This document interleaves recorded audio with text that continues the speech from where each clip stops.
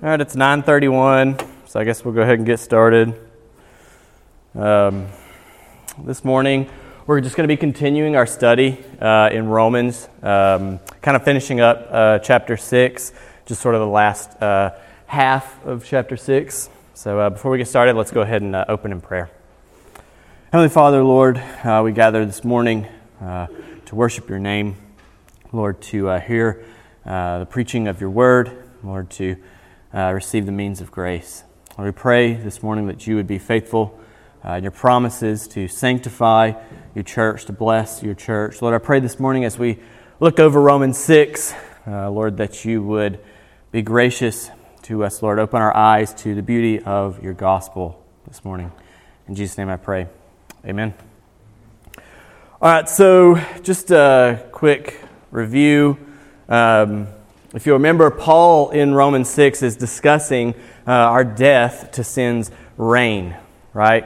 We saw that we are dead to the reign or power of sin in Christ. This is kind of his thesis in Romans chapter 6.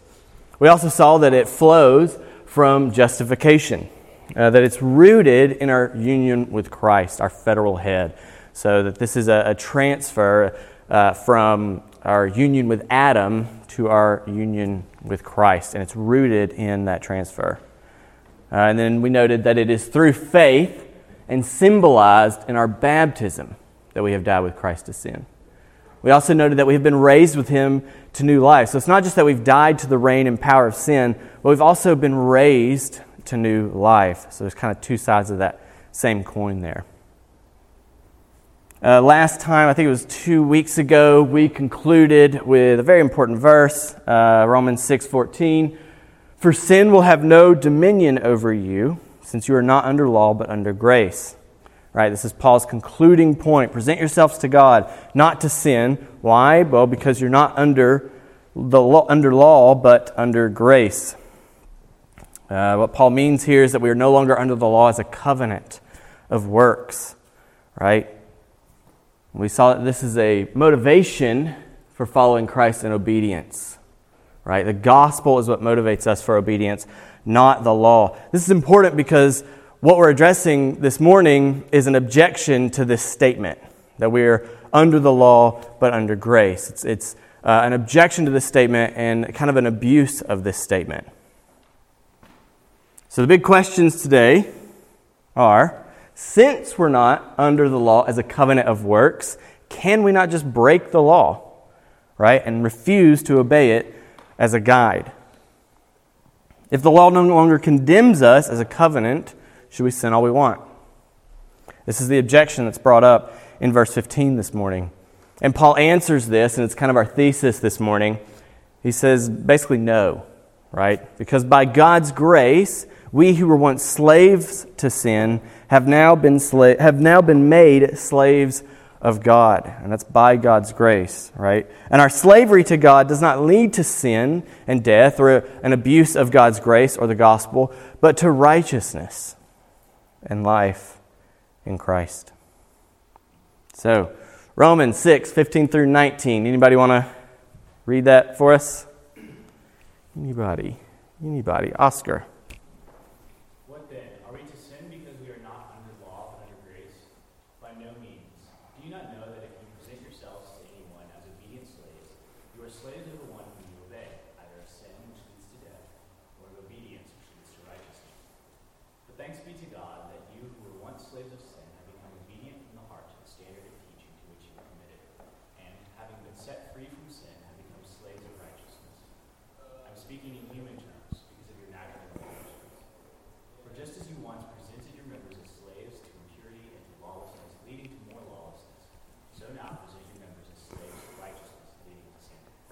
Awesome. Thank you, Oscar. All right, verse 15. What then, right? Since we're not under the law, but under grace, what then? Are we to sin because we are not under law, but under grace? Paul answers, by no means. This is the objection to the law by the antinomian, what a term that theologians use, antinomian. Does anybody know what antinomian is? Does anybody know what that means? Yep, anti-law, right? That's the word, that's what it means. Anti nomos, or law, anti-law. So what it's asking there, that question, to rephrase it sort of, since we're not under the law as a covenant of works, but are under the covenant of grace, does obedience matter? Right? Do we have to obey the law of God? This question can be phrased in two ways. It has been phrased in two ways throughout church history. The first is not as popular. You don't really see this a lot throughout church history. Even today, it's pretty rare. And I've bolded should there to kind of emphasize what we're getting at. If our keeping of the law doesn't justify us before God, should we just disobey it? That's pretty rare to find, right? The should there, an intent there. But what you do often find in church history is, can we obey it? Right? If Christ has been judged on our behalf for our sin, and God has forgiven our sins, right? So if keeping the law doesn't justify us before God, can we just abuse that grace and do what we want? This is an important question. It's one that's being asked today, even by people in the Reformed community. It's a question that's been asked for hundreds of years throughout the church. Paul answers no to both, right? By no means. Ultimately, he answers no to the second one, right? But if we can't disobey God's law, then the should is off the table, right? Like if it's impossible to disobey God, the should is just immediately off the table. And ultimately, the point that he's making here is that there are really just two types of people, right? There are those who are slaves to God and those who are slaves to sin. There's no neutrality there. So verse 16, before he gets to really answering sort of the question in verse 15, he lays down something a bit deeper, right? He's going to go kind of behind that question. He says, "Do you not know that if you present yourselves to anyone as obedient slaves, you are slaves of the one whom you obey, either of sin which leads to death, or of obedience which leads to righteousness?" The question in verse 15 is about obedience, right? Can we disobey all we want? Now, Paul's going to answer that, right? He's going to answer that we can't, because by God's grace we're slaves to God. But first, he gets deeper. What does it mean to sin? What does it mean to be obedient, to abuse God's law? What is the gospel promise of being a slave to obedience? That's what he's addressing here. In fact, this is the objection to the gospel by the antinomians. Right? Antinomians, they're anti-law. They say we should just, or we can just, disobey God's law all we want. But what Paul's getting at here is the gospel has promised something beyond that. It's promised us that we can't, right? That's a gospel promise, that we've been made new, that we're a new creation. And so we can't disobey God's law all we want, right? We can't abuse God's grace. And so Paul is actually saying, you're not just rejecting the law here. You're not just anti-law. You're anti-gospel. You're missing the other side of the gospel. Not just justification, but sanctification as a gift of God. Quick side note, antinomians are almost always obsessed with the law, sin, and man's works, not the gospel. Right? It's kind of a little turn that they do. You think that they're these gospel people, they're all about the gospel, but really they're just all really about the law. How far can we go? Where's the line that we can draw? Those sorts of things. And this is what I've already mentioned Paul's getting at. There are only two types of people, right? Those who obey sin and live in slavery to sin, which leads to death, and those who obey God and live in slavery to obedience, which leads to righteousness, right? There's no neutrality. There's no such thing as a Christian who openly, continually abuses God's grace. There's no such thing as a slave to God who can just disabuse God's grace and live in sin, right? It's an impossibility, and that's what he's getting at here. J.B. Fesko says, "A person is a servant either of sin or of Christ, either dead in his trespasses or a part of the new creation raised to walk in the newness of life." This objection in verse 15, right? Can we just abuse God's grace all we want? Undermines the new creation gospel Paul has preached throughout Romans 6. Throughout Romans 6, Paul has told them that, and us, that we are a new creation, right? That we have been transferred from the old covenant to a new, right? To an old way of obedience to a new way of obedience. To death, from death to life. And so he's kind of just like What do you mean, can we abuse God's grace? What do you mean, can we just disobey all we want? Of course you can't. You're a new creation. That's what I've been talking about all chapter, the whole chapter of Romans 6. But, although there are these two people, right, those who are slaves to God and those who are slaves to sin, verses 17 through 18, Paul says, "But thanks be to God that you, who were once slaves of sin, have become obedient from the heart to the standard of teaching to which you were committed, and having been set free from sin, have become slaves of righteousness." There's four things I kind of want to note here. This is sort of like the middle, sort of the climax of his argument here. Number one, a change has taken place. Right? Of course you can't abuse God's grace and live in sin and continue in sin. A change has taken place. He says, you were slaves, right, to sin, but now you are slaves to righteousness. You're slaves to God. This change is generally termed regeneration, right?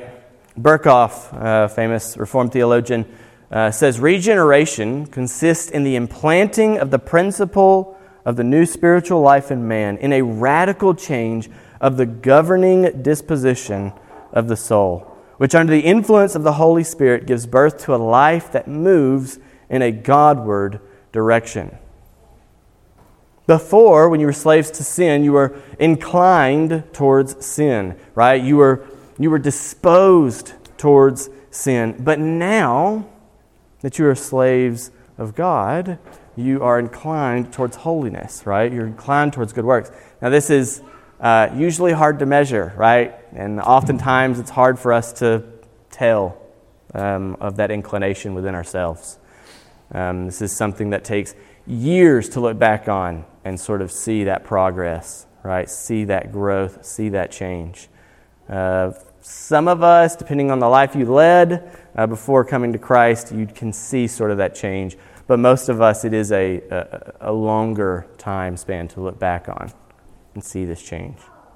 Secondly, this change is God's doing, right? He says, but thanks be to God, right? Our confession, the 1689, chapter 10, paragraph 1, such a good paragraph. You're going to see a lot of language in here of like change and what we've been talking about.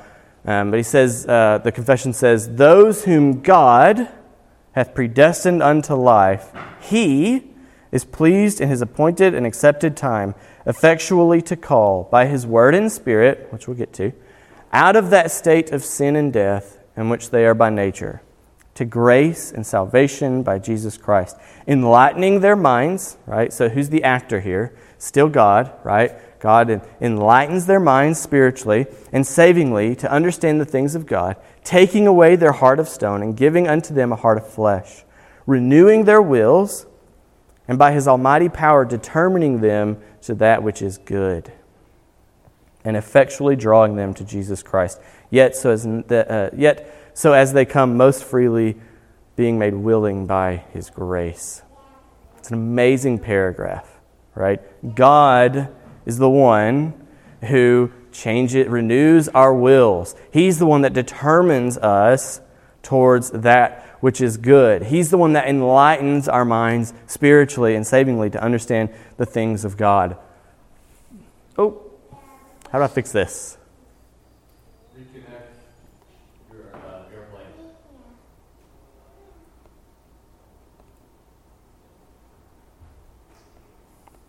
It says unable to connect. Get a new iPad. Get a new iPad. This is Kim's iPad.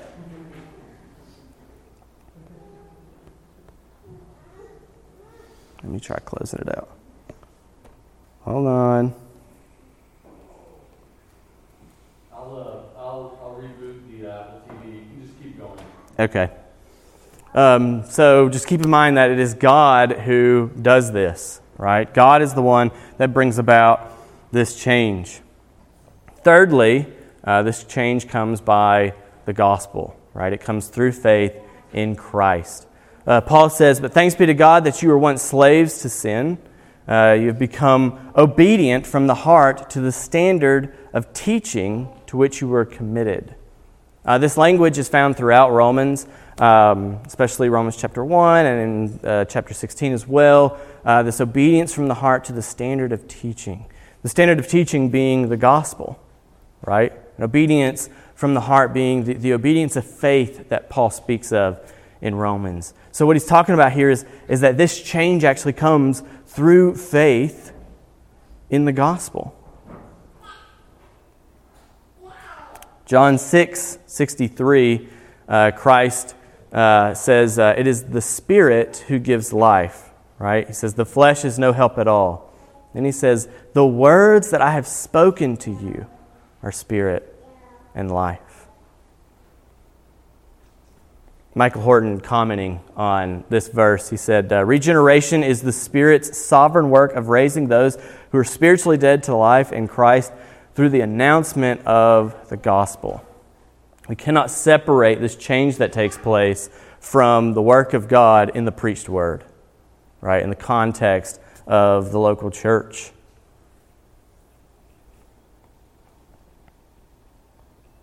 Let's see if this will connect.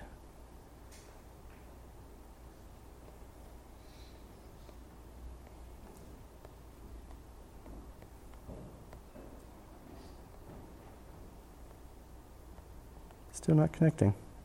It's fun. Fourthly, finally, this change is one from the reign of sin to the reign of righteousness. Right? He says, you were slaves to sin, and you are now slaves of righteousness. You are a new creation. Right? That's what we're talking about here. You're a new creation. That's why you can't live in sin. Right? We're not saying that you can't sin, right? Or that Christian perfectionism is possible or anything like that. What Paul's addressing here is, can you abuse God's grace and live in sin? Continue in sin unrepentantly? His answer is no, right? You're a new creation.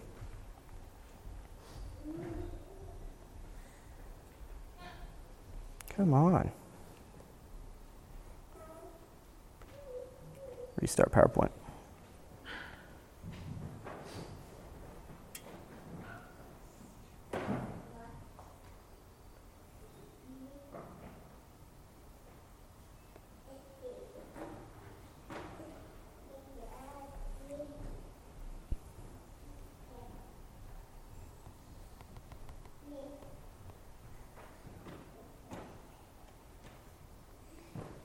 All right, it should work now.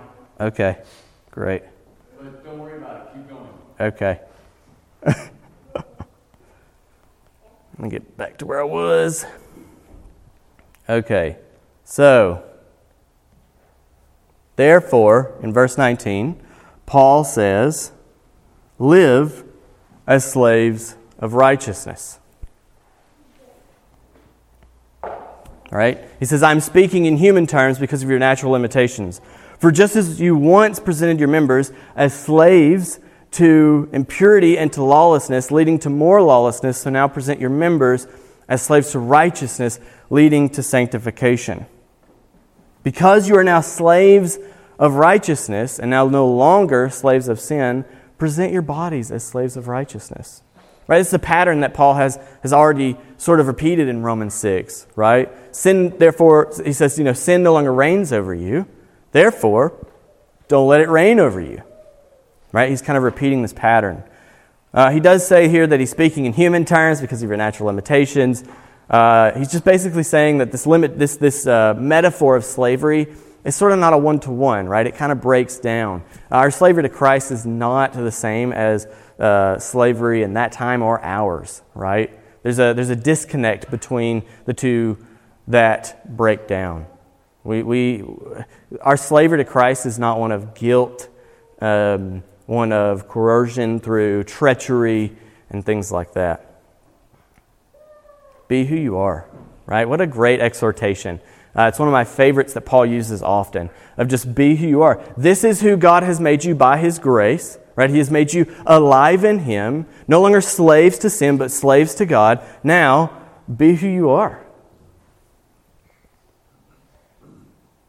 So, any questions so far? I know I just covered a ton of information. Any questions? The dreaded question mark. Okay, cool. So, Romans 6, 20 through 23. Anybody want to read that besides Oscar? Anybody? Go ahead, Kim. For when you were slaves of sin, you were free in regard to righteousness. But what fruit were you getting at that time from the things of which you are now ashamed? For the end of those things is death. But now that you have been set free from sin and have become slaves of God, the fruit you get leads to sanctification, and its end, eternal life. For the wages of sin is death, but the free gift of God is eternal life in Christ Jesus our Lord. So good. So a quick brief outline of where we're at right now. So verses 15 through 18 was like the truth stated, right? You can't abuse God's grace and live in sin because you are no longer a slave to sin, but a slave to righteousness. Right? A change has taken place. Verse 19 was the application of that truth. Therefore, live as slaves of righteousness. And now verses 20 through 23 is sort of the motivation for that application.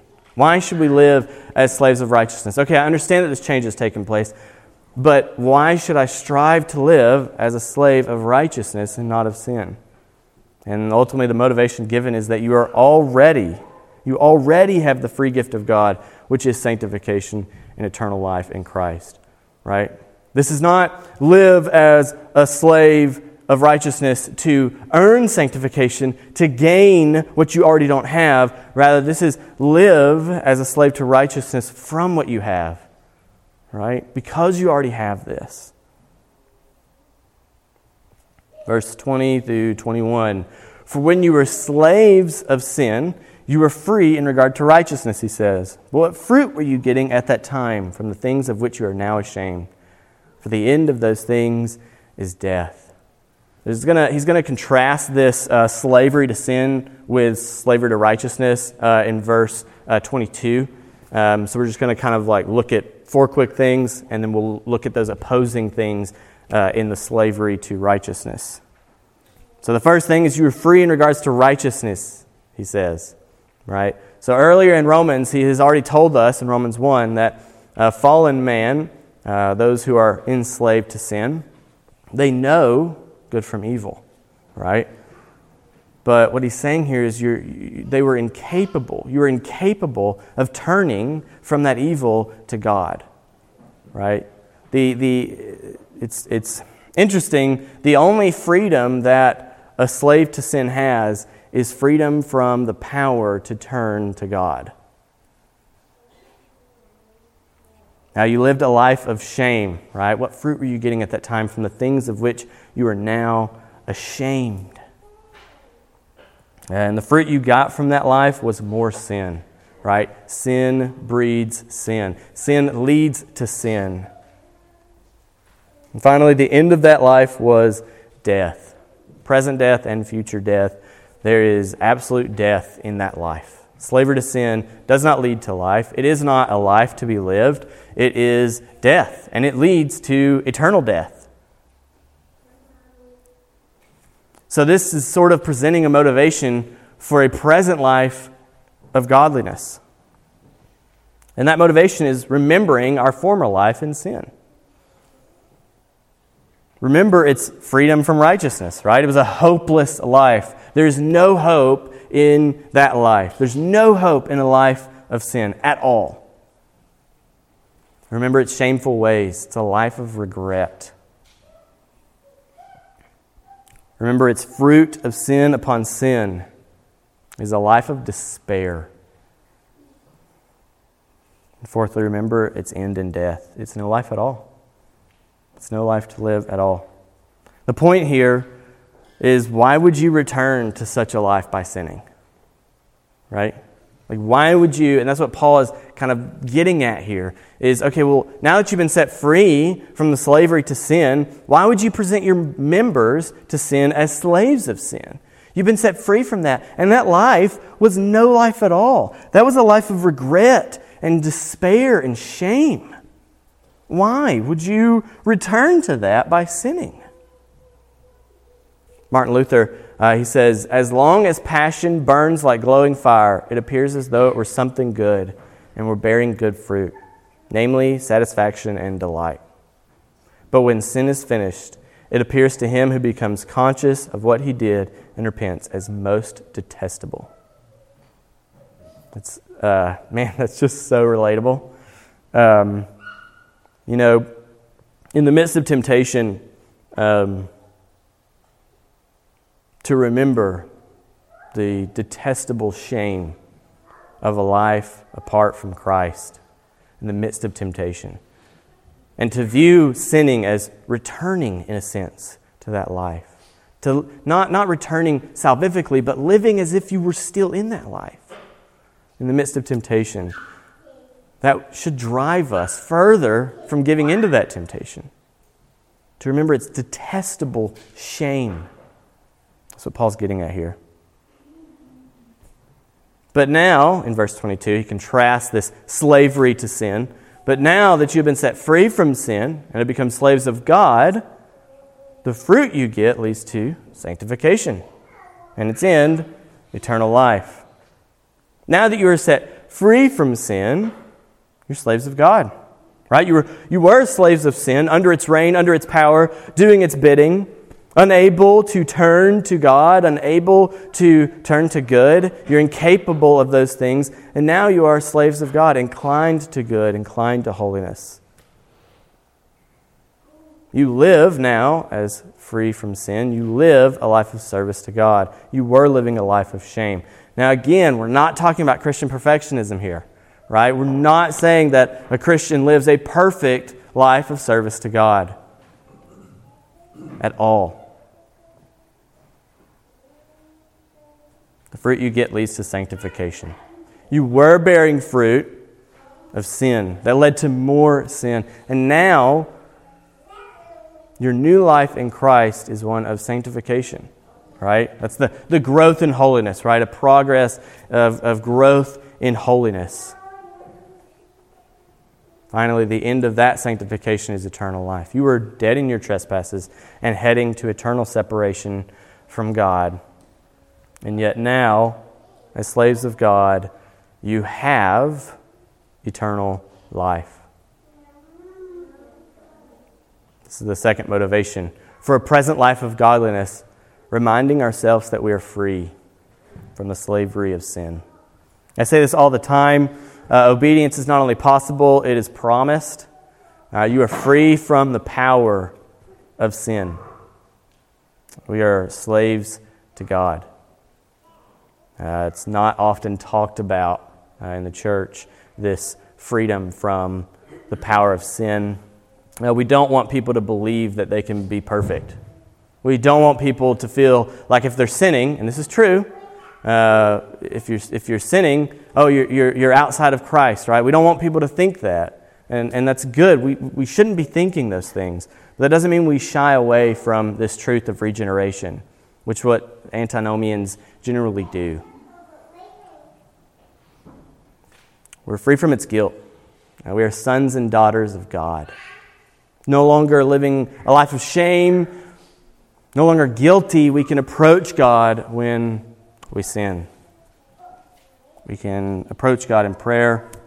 We don't need to hide from Him as if ashamed. 3, from its fruit, free from its fruit, we are sanctified by God. Rather than bearing sin, you are being sanctified. All right, we've already seen that.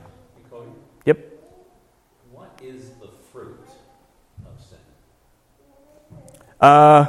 The fruit, so we'll get to that.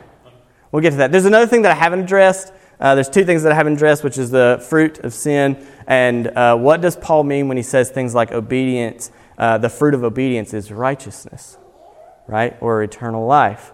It kind of poses this question of like, okay, well, does that mean that obedience leads to righteousness and salvation? So we're going to address that. Great question. Finally, free from its end, we now have eternal life with God. Throughout Paul's letters, eternal life is a present, and even in Romans 8, he'll make the case that eternal life is a present blessing. Right? This is not just a future hope that we have, something we look forward to, but is rather something we possess now in Christ.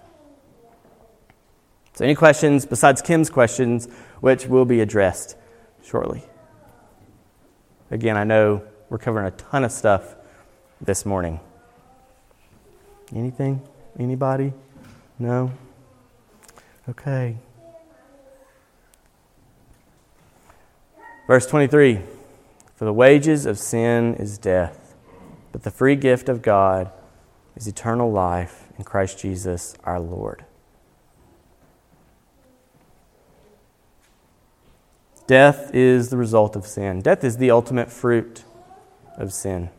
As sin continues to bear more sin and produce more sin, ultimately the result of which is death. And this has been the case since Adam, right? Paul made this case in Romans 5, 12 through 21, right? From the days of Adam, death has reigned, right? Eternal life, though, is the gift of God. Notice it's a free gift, right? We've already talked about regeneration being the free gift of God, right? Not of man. But also the fruit of regeneration, right? The end of regeneration, the end of sanctification, the eternal life that we have promised in Christ is the free gift of God. It's already given. It's not something that we must earn or merit. It's something that is freely given to us apart from our works. It is from God. Contrary to what we might think in the midst of temptation, sin does not offer life. It only offers shame, despair, and death. Only God gives life. I know that's kind of an extreme way of looking at temptation and what sin offers us, but that's ultimately what we're tempted with, right? We have life in Christ, and yet sin tempts us with a different life, a temporary life of joy, of satisfaction. These sorts of things that are empty and no life at all. Sin does not bring life. God brings life. And it's in Christ Jesus our Lord. I think it's interesting, right, given that we're talking about slavery to God and slavery of sin, that Paul ends here with Christ Jesus our Lord. The Baptist Catechism, question 29, speaks of Christ's kingship, and how he executes the office of a king over us, right, his church. Christ executeth the office of a king in subduing us to himself. That's sanctification, right?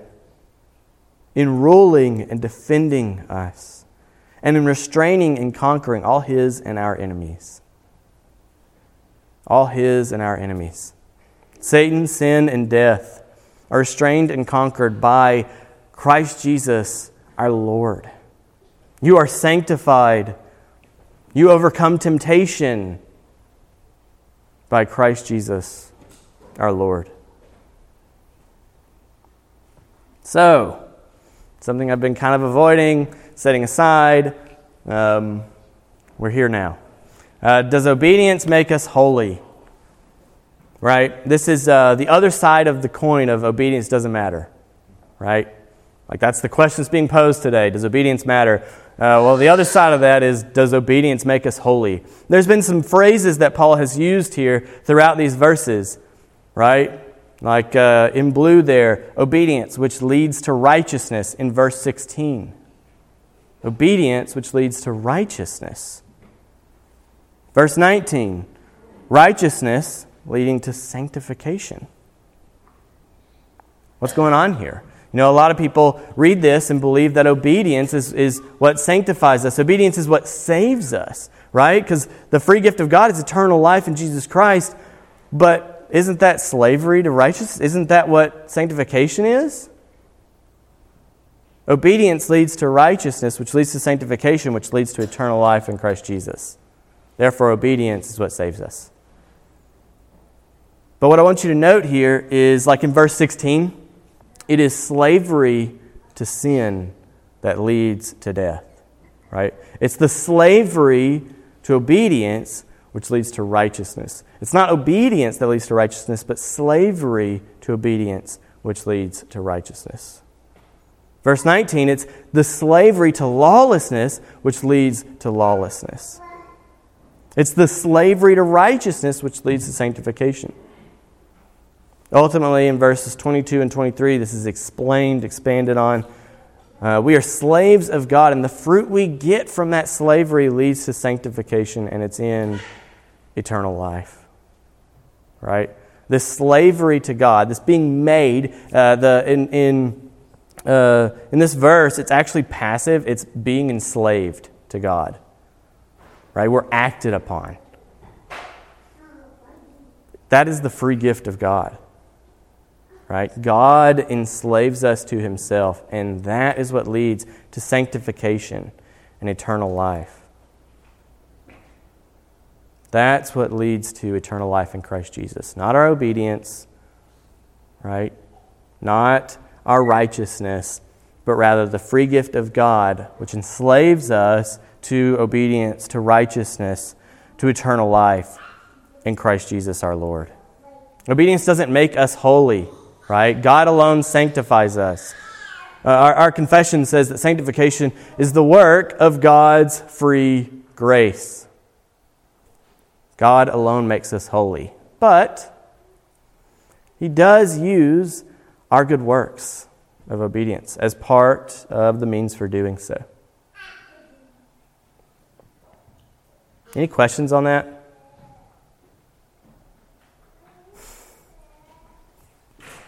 So, I couldn't end without quoting Voss. This is Gerhardus Voss. He's a theologian. He was a theologian at Princeton Theological Seminary. He says this: sanctification is a work of God in us. Good works are acts of ourselves for God. So does obedience matter? Yes. Because your obedience, your good works, are service to God and your neighbor, right? They're service to your neighbor, right? They build your neighbor up, they feed your neighbor, whatever it may be, and they are for God. So of course obedience matters. Of course you shouldn't live in sin all you want or disobey God's law all you want. In fact, by confusing these two, sanctification and obedience or good works, one makes sanctification into something pietistic that man must now perform by himself. He says sanctification in the final analysis is the work of God. However, as actual sinning makes inherited pollution greater and increases inner corruption, so too the contrary is the case with good works and sanctification. Good works are a means that God uses to sanctify us. This kind of brings us all the way back to that initial question: does obedience matter? Yes? How does that differ from the role of good works in justification? Yeah, absolutely. So good works are the fruit and response to justification, right? Good works play no part in justification at all, right? We are justified by faith alone. Okay? Good works are not a means that God uses to justify us, whether now or someday in the future, right? As if like we get to heaven and He looks over our life and says, well, you've been pretty decent. You're justified now before my sight. Right? Justification from beginning to end is by faith alone. Good works play no part in justification. And we should see good works as merely a means that God uses, amongst other means, to sanctify us. So God justifies us, declares us righteous by faith alone. Yeah. But when we talk about sanctification, where we are actually transformed into the likeness of God, the image of Christ, the obedience and growth of a Christian, of the Christian law, God does use. So you're saying it's also based upon faith. Yeah. But God uses good works in our sanctification in a way that He doesn't with our justification. Yeah, absolutely. And even here, I like what you said there regarding faith. All of this is grounded on faith when it comes to different means of sanctification. They're all grounded in faith, right?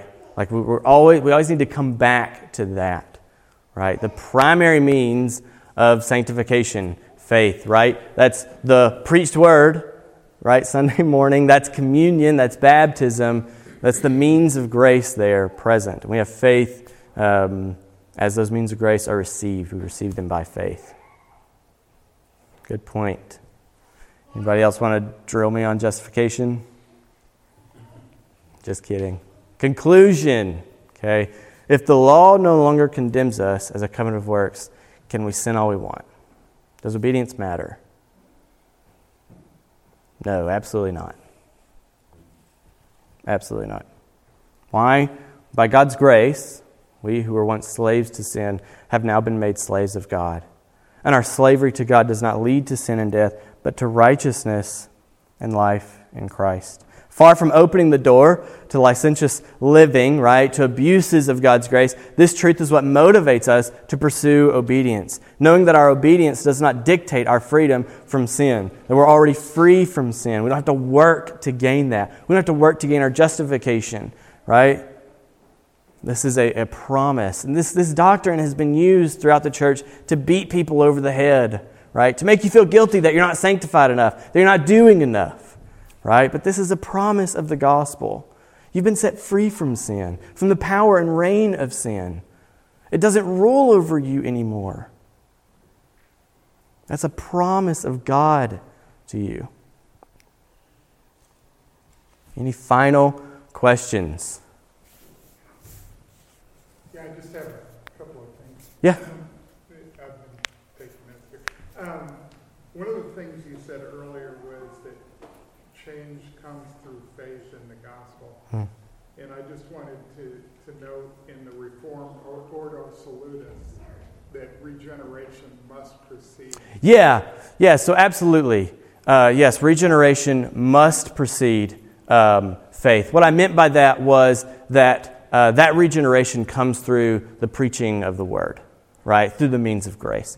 I'm so glad you brought that up. I did not mean at all that regeneration follows faith, rather that regeneration precedes faith, but it takes place normatively in the context of the local church, right? Through the preached word. And the other thing is that this seems to really set up an interpretive challenge in the next chapter when Paul is talking about the fact that he's a slave to sin and he has no ability to obey. Yeah, so you're talking about the latter half of Romans 7. Right, like verse 14, verse 17. In verse 14 he says he's sold as a slave to sin. And then in verse 17 he says that I may have jotted down the verse down. Anyway, one of those verses there, he says he has no ability to obey. Right. Yeah. It's been a while since I've studied that half of Romans 7. Pastor Nathan's going to be touching on that. Touching on that what? Next week? 2 weeks from now? Probably in 2 weeks, but I did not hear the question. What's the question? So the question is does the freedom from sin, the change that has taken place, does that cause an interpretive issue with the latter half of Romans 7 where Paul is speaking of being, like for instance, verse 14, for we know that the law is spiritual, but I am of the flesh, sold under sin. No, I don't. I think we covered this a few weeks ago where, Paul does say, for example, at the end of verse 12 in chapter 6, he gives the exhortation, even though that, we have died to sin, we're no longer enslaved to sin, he still exhorts us not to let sin reign and not to let sin reign in your mortal body to make you obey its passions, or to present your members, that means your flesh, your body, to sin as instruments for unrighteousness. So there's an acknowledgement there that there's still in our flesh the inclination towards sin. That part of the way in which we fight that is not presenting ourselves with that opportunity. So if we were totally dead to sin, if sin was totally dead to us, Right. he wouldn't say that. Right. He wouldn't have to say that because he'd be like, oh, well, you're dead to sin. It doesn't matter. Yeah. But he acknowledges that there is still in our flesh that pull to sin that still entices us, it still influences us, Yep. it still pulls us, Yep. and it requires our effort by the grace of God to avoid it, to flee from it. Right. I don't know if that answers the question, but we'll get into the details of chapter 7 in 2 weeks. Yeah. Gotcha. Anything else? Anybody? Cool. All right, well, let's just go ahead and close in prayer. Heavenly Father, Lord, we just thank you, Lord, for your grace and your goodness, Lord, your covenant faithfulness, Lord, towards us, not only to make us new, to bring us into the new creation, Lord, but to keep us there in that new creation, to sanctify us, Lord, to bring us home and preserve us, Lord, to heaven and the new creation. Lord, we pray this morning as we worship, as we gather, Lord, that you would set these truths on our minds and our hearts. It's in Jesus' name we pray. Amen. Coolio.